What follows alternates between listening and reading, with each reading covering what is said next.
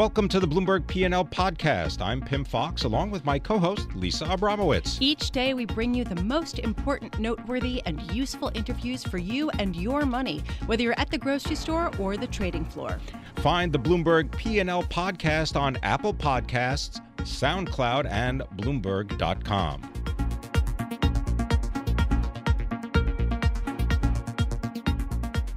We are now turning our attention to Canada, in particular, the Canadian housing market. This week, Moody's Investors Service downgraded Canada banks for the first time in more than 4 years. Why? Expanding levels of private sector debt could weaken asset quality in the future. That's according to David Beattie, Senior Vice President in the Financial Institutions Group at Moody's, and he is based in Toronto, and he comes to us now. David, thank you so much for joining us. Thanks for having me, Lisa. So I wanted just to start with how much the troubles at alternative mortgage lender Home Capital Group weighed in your decision to downgrade other Canadian banks.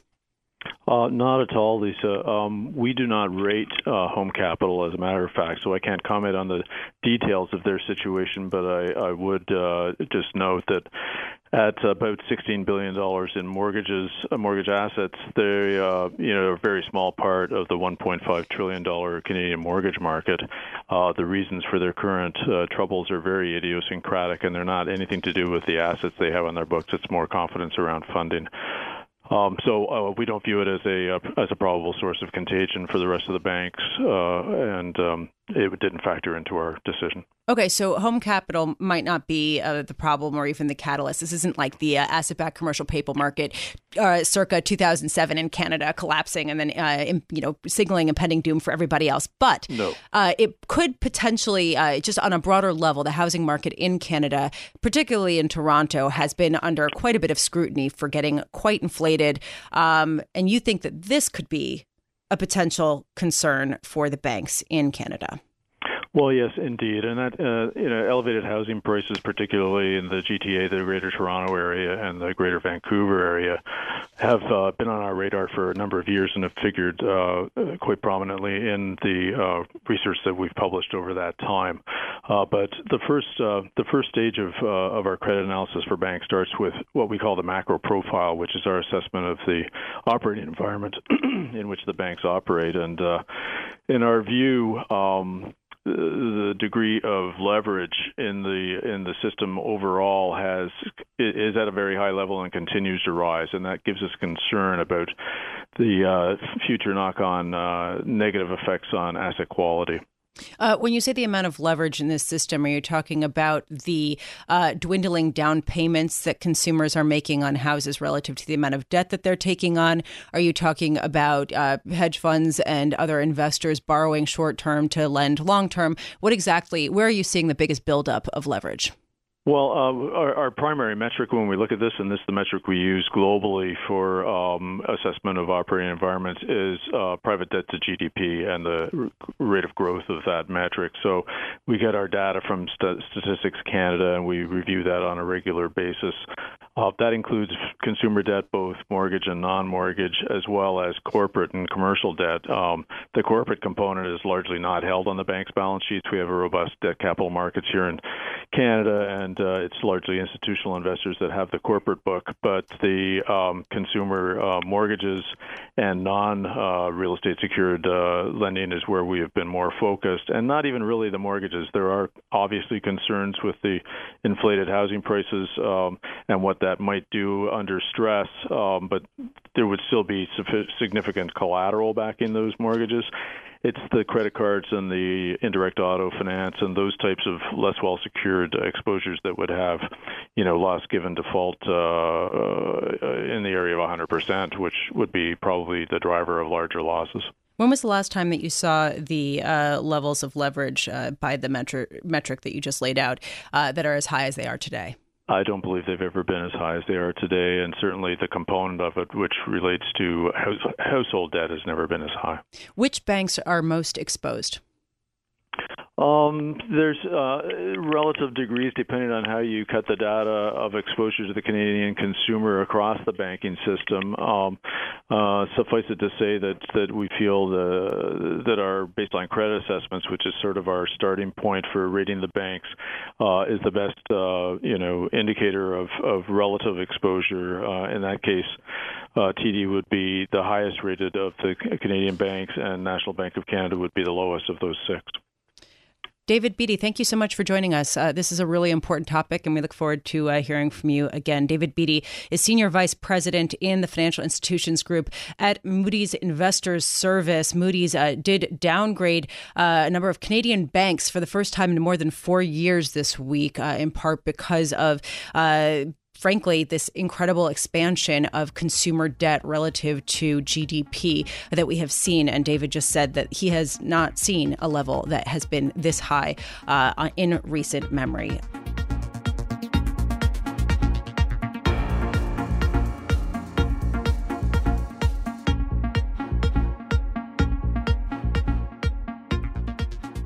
Right now, I want to dig a little bit further into a political development that does not have to do with James Comey, the fired FBI director that has gained so much attention in Washington, D.C. But in fact, President Trump issued ordered a commission on fraudulent voting in elections, which caught my attention because this could potentially rearrange the landscape for how votes are broken up across the country and could potentially have longer term effects. To understand a little bit more about what the stakes are here, I want to bring in Ken Doyle, senior editor of Bloomberg BNA's Money and Politics report coming to us from Arlington, Virginia. Ken, thank you so much for joining us. Thanks for having me. Can you first just give me a sense of what this commission on fraudulent voting in elections actually is? Well, it's not clear exactly yet what it is. They haven't met. They haven't actually started up. It was announced in an executive order yesterday, at the White House yesterday. Exactly. It's supposed to be a 15-member commission. They only announced about 5 or 6 members.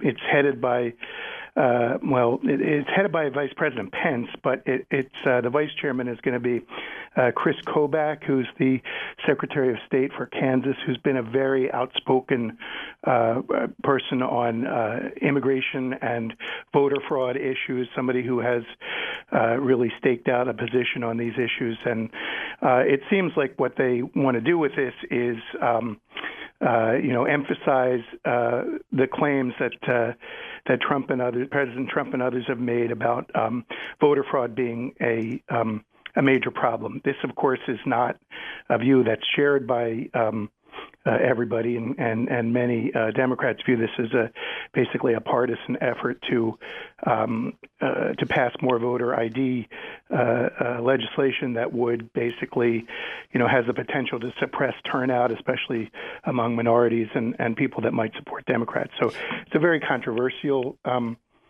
topic. It was something that was emphasized by Trump after the election, in which he lost the popular vote by about 3 million votes, and it hasn't been talked about for the last really for a couple of months. But they decided to make this announcement yesterday, and I think the suspicion from Trump's critics, you said at the beginning that this is something other than the Russia-Comey issue, but the suspicion from Trump's critics is that they wanted to talk about something else, and that's why it was brought up this week. Well, okay, so let's put this into perspective. I mean, should we care about this, or is this window dressing from President Trump trying to appease his core supporters? I think that's the question, is whether this would be a legitimate investigation. There have been similar investigations in the past of problems with the voting system. They generally have been more sort of on a bipartisan basis, where we look at all the issues. This is, a commission that was announced to look at just one issue, the voter fraud issue, that Republicans have emphasized and that I say has been, very controversial. There were a couple of Democrats that were named yesterday who were going to participate in the commission. Bill Gardner, the Secretary of State of New Hampshire, and I think it's Matt Dunlap, who's the Secretary of State of Maine. But both of those people have actually, pushed back against the Trump claims that there was widespread voter fraud. And it's difficult to find any Democrats and really many Republicans, also feel that there was not that this is just not a major issue. It's not an issue that affects election results in any kind of significant way. Well, let's zoom back a little bit and get a sense of how quickly officials can move to change these standards by which people have to adhere in order to vote or potentially even rearrange districts. I mean, can people move quickly without, say, legislative action to rearrange the voting parameters? No, I mean, that's the thing. It's the laws on this are set state by state. There have been significant changes in the laws in some states. The states that have taken up this issue are generally those states that have Republican majority legislatures and have moved ahead on this. There have been some significant Supreme Court decisions that have allowed more of that activity, and some of the states have moved ahead. But this commission, the only thing that it's actually charged to do is to write a report to the president that says, what ought to be done, presumably, about this.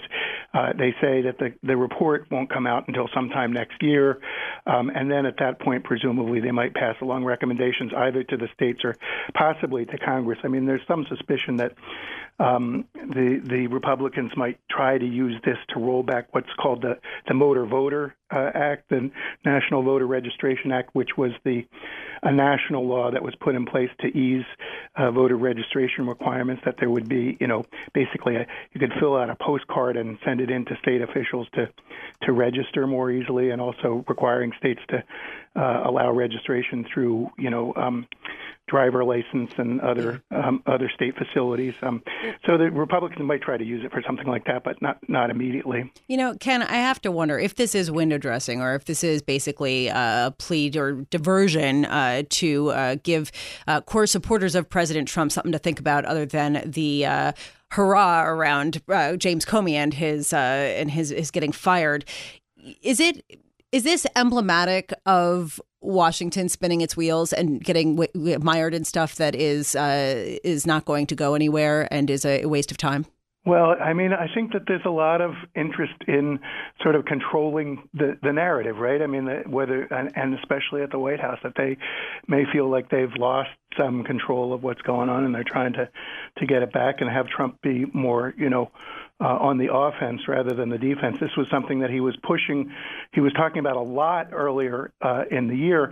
And actually, I mean, it's interesting because a lot of people said, that he shouldn't be talking about this because there wasn't a lot of evidence to back it up, and it was kind of problematic. But I think it does show the point that we're at, that they've brought this up as an alternative thing to talk about, as opposed to the Russia Comey thing. And clearly they're very the people in the White House are very preoccupied by this at this point. This is such a huge story this week that that it's hard for them to talk about something else, but they would like to, obviously.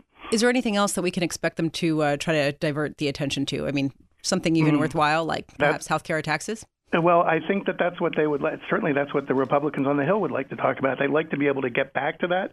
I think that's certainly what what the White House would like to. They want to find a way back to talking about other things, including those issues. But that's going to be hard for everybody. It's going to be hard for people in Congress, I think, to talk about those issues as well when they're going to be asked questions about this latest controversy. Yeah. Well, the other is, I guess, raw meat. It's probably easier for people to care about and get excited about rather than very tricky things with lots of sides like healthcare and taxes. Ken Doyle, exactly. Thank you so much for joining us. Ken Doyle is senior editor for Bloomberg BNA's Money and Politics Report, coming to us from Arlington, Virginia, talking about the latest President Trump executive order ordering a commission on fraudulent voting in elections. Is it just a diversion tactic to move some eyeballs away from the James Comey drama? Perhaps.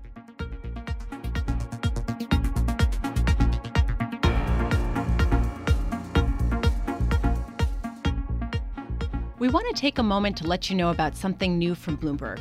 Starting right now, you can use our iOS app or our new Google Chrome extension to scan any news story on any website, instantly revealing relevant news and market data from Bloomberg and other sources related to the companies and people you're reading about. So no matter where you're reading the news, you can bring the power of Bloomberg's news and data with you. It's pretty amazing. Download our iOS app or search for the Bloomberg extension on the Chrome store to try it out. Learn more at Bloomberg.com/lens.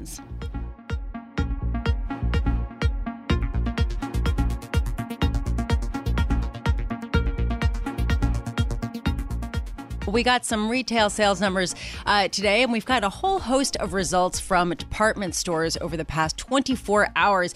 And they kind of paint a conflicting picture to get a better sense of what it all means. I want to bring in Seema Shah, consumer discretionary analyst for Bloomberg Intelligence, as well as Burt Flickinger, managing director at Strategic Resource Group. And Seema, I want to start with you to set the stage with respect to these U.S. retail sales numbers that we got for April that seem to be okay. They weren't terrible. They were okay. Thank you, Lisa. They were okay compared to last month, but they still missed expectations. And I think part of the benefit was from the Easter shift from March to April. But I think if you step back and you think about, and also you look at what the components were of retail sales, a lot of the growth was coming from categories where we've seen growth before: building materials, non-store retail, so basically online. And you saw positive sales from autos, though they've declined since last year. So I think going forward, that's going to be a risk for retail sales. And Burt, certainly we saw nothing rosy about the numbers out of most of the department stores: Kohl's, Nordstrom's, Macy's. Really some devastatingly disappointing numbers. What do you make of all this? It's part of the dénouement of many going down. So you see Bon-Ton in a ton of trouble. Sears Holdings, which still sells a lot of apparel and accessories, in trouble. J. Crew in trouble. Barney's in trouble. Even as you're the worldwide star of bonds and fixed income, Lisa, Neiman Marcus, you're Bergdorf, my personal marketer. Bonds are trading way down, and there's some silver lining in Penney. Penney's gross margins, if you stacked over a 3-year period, are up about 1,000%. Gross margins are still trading up. S&P just upgraded the bonds to B+, while Nordstrom and the others are triple C. And with Penney, you've got more margin expansion, solid or flat same-store sales projected for the rest of the year. But the four cornerstones are really doing well. Sephora, fine jewelry doing well, boys and girls fashion doing well, and home doing well. So Penney's shifting a lot of sales from Sears, which, as you and Seema said, reporting next week, ton of trouble, and shifting sales from just about everybody else in the sector too. Well, Seema, I want to get back to one thing that you were saying before we drill into the likely success or failure of some of these companies. I want to dig into something that you were talking about with respect to the drivers of some of the gain in retail sales. You talked about autos, for example, where we have seen the sales slowing. We've seen building materials. I mean, do these numbers suggest to you that there is kind of more weakness that was going to play out in retail sales that could sort of speak to something broader? Yeah, so I think I've probably been a little bit more on the bearish side versus some of my colleagues, because I'm concerned about how strong autos were last year. And if you step back, and we've tweeted this with each other, I'm very concerned about the rising auto loans, the delinquencies. I'm very concerned about the Synchronies and the Alliance Data Systems of the world raising their charge-off rates, which is, by the way, credit income is a huge component of many department stores and other retailers' operating income. And it's a huge driver of sales. So if people are using credit to buy and then they're not paying it back, I think that it paints a more negative picture of the consumer. If you step back and you think about the macro indicators the economists talk about, a lot of that wage increase, and it's on the low end. And it might be that those people are shifting the money either to their homes or just to basic necessities like healthcare, which could go up if we have the American Health Care Act passed, or just housing costs. So I'm more concerned about the actual state and health of the consumer, and then what it means for the retailers who are facing this potentially weaker consumer, and then the secular pressure of the Amazons and rising competition in their space. Right. And Burt, just to sort of what you were talking about with the winners and the losers, I mean, you talked to Sephora. This has been a long-standing trend that people spend more on makeup because, because of possibly Instagram, because people want to look good in their selfies, right? They're getting more manicures. Exactly. But Burt, I mean, project out over the next 2 years. I mean, you said the denouement. Are we going to actually see some of these companies, these department stores, really, truly close? I mean, this has been going on for a long time. Yeah, Lisa, as you referenced so presently in some of our earlier broadcasts, when the retail bonds go to CCC minus and trade 65 or below, they're really in trouble, and that's also often a leading bankruptcy indicator. So are there ones that are currently Sears Holdings, Kmart's there. J. Crew hasn't gotten there, but easily could. The Barney's, that's in a ton of trouble. NMG, Neiman Marcus Group, Bergdorf's is there, and then a lot of the teen retailers that have already gone over Niagara Falls in a barrel without any padding. So Route 21, with BB, a very fashionable dress on, though. Not that fashionable. There might be some bright blue skies ahead. We've got Memorial Day coming up. The last quarter reported was some of the worst weather between cold, rain, floods, etc. Now there's some lighthouses in terms of economic activity between energy, all levels, from renewable to carbons. Agriculture's back on its feet. Manufacturing's back on its feet. There'll be some more spending. And with the tax refunds because of the problems in Washington coming out late, second quarter should be good. And as you and Seema presently pointed out, auto sales of hit the wall at Darlington and bouncing off and limping to the finish line. What that usually means, and with Apple in between product cycles, is people will go out to department stores, spend more. Disney, the other theaters, have a strong studio release schedule. So there are potentially more people going to the malls this summer. And when I talk to surviving retailers, they're seeing a lot of shoppers shift over in the same malls from the declining retailers are going down, swinging, trying to liquidate their inventory for their vendors and unsecured creditors. You know, as you talk, I mean, when you talk about some of the bonds that are trading down and sort of indicating that there could be an imminent bankruptcy of companies like Sears and Kmart and potentially J. Crew in a little bit, I have to wonder, I mean, they've been signaling this for a long time. And, Eddie Lampert, for example, with Sears has really kept that company afloat. But I was just, go ahead. Please go. But I was just going to say that retail tends to die a slow death. You can look at Radio Shack, right? Because a lot of the individual stores are profitable. So they just basically milk them for cash.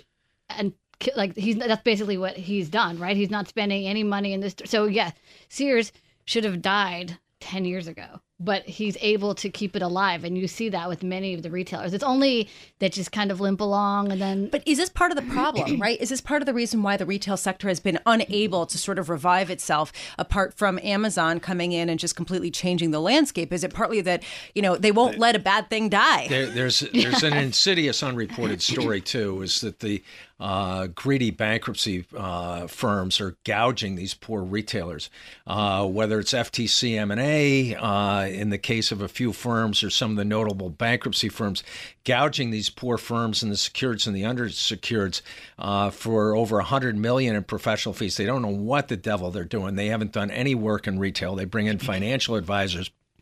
Don't know what the devil they're doing. And it almost seems that their goal is boomerang bankruptcies, to do a Chapter 11 bankruptcy followed by a Chapter 7 so they could do $100 million in professional fees twice while impairing the company. And that's the scandal, that the bondholders and the secured creditors, the unsecureds, largely the vendors and the landlords, really have to get after these bankruptcy firms that really have low to no retail experience in the space and have often failed in prior ones, as you and Seema are so describing so well, having these companies limp along, and the only ones who are getting rich are the bankruptcy lawyers, their firms, and the professionals they bring in, again, with close to no relevant retail experience. I mean, then I guess this makes sense, right? Then you still have these people selling things at cheaper prices, and it hurts the whole industry. You're not getting that shakeout that you need. So see what happens in my perspective, legacy retailers all need to rethink the whole competitive landscape and how big they are. They grew all too much and too fast in the 2000s, and the ones that exist probably have to be significantly smaller to be profitable and to have upside, right? Because online now is a growing part of their business. So I think it's a huge cut. They have to really step back and say, what kind of business should I be now? It's not the business it used to be. And underpinning that question goes to something that you were saying before, Seema, which is the idea that healthcare is getting more expensive and housing costs are getting more expensive, and a greater proportion of people's income is going to those expenses. In other words, the amount that could potentially go to discretionary spending to these retailers is going down. I mean, aside from the Amazon albatross, are we seeing some kind of reduction in spending that we can even see in the U.S. Retail sales numbers that came I think that you are. Some of it is probably due to spending shifting to other areas, necessities, but it's also, I think people have to step back and think about human behavior. Since 2008, everybody has been used to deals. I don't care how much money you are or how wealthy. If you do not have a sale, you're not going to buy it. It's so true. I used to come home. Doesn't matter. I used to come home from the store and I would say to my husband, I would be like, I got this on sale. And he's like, how? Yeah, I was like 50% off. He said, how much did you spend? I said, $150. And he would roll his eyes. It's less the absolute amount. So I think that mindset is killing retail across the board because people want a deal. How can you pull back from promotions to boost your gross margin where you're going to kill your sales? So on top of all of this, it's really, so the fact that these retailers limp along, that just sort of exacerbates, I think, the problem that, hey, I'm not going to buy that black shirt because I'm going to get it next week from Macy's with the 12 coupons they send me every day in the mail. And the fashion vendors are causing some of the problem too, unwittingly. So in our field work, we're seeing them under-resourcing prestige and luxury fashion shoes to retailers like Nordstrom because they think they can sell full price through their own stores, whether it's Gucci or others. And then what they ultimately do is they don't give enough luxury goods to the leading department stores who made them, and then they wind up closing off on the internet or give it to Carol Meyerowitz and Ernie Herman to close out at TJX and the rest of the off-price places across America and worldwide. So vendor community shares in the blame and pain. But there's going to be a retail renaissance coming after this retail ice age, but it's going to take about 1,000 days for us to go through the deep freeze and bounce back. Agreed. Well, thank you so much for joining me. Really a fascinating conversation. I am sure it will be ongoing. Seema Shah is consumer discretionary analyst for Bloomberg Intelligence, and Burt Flickinger, managing director at Strategic Resource Group.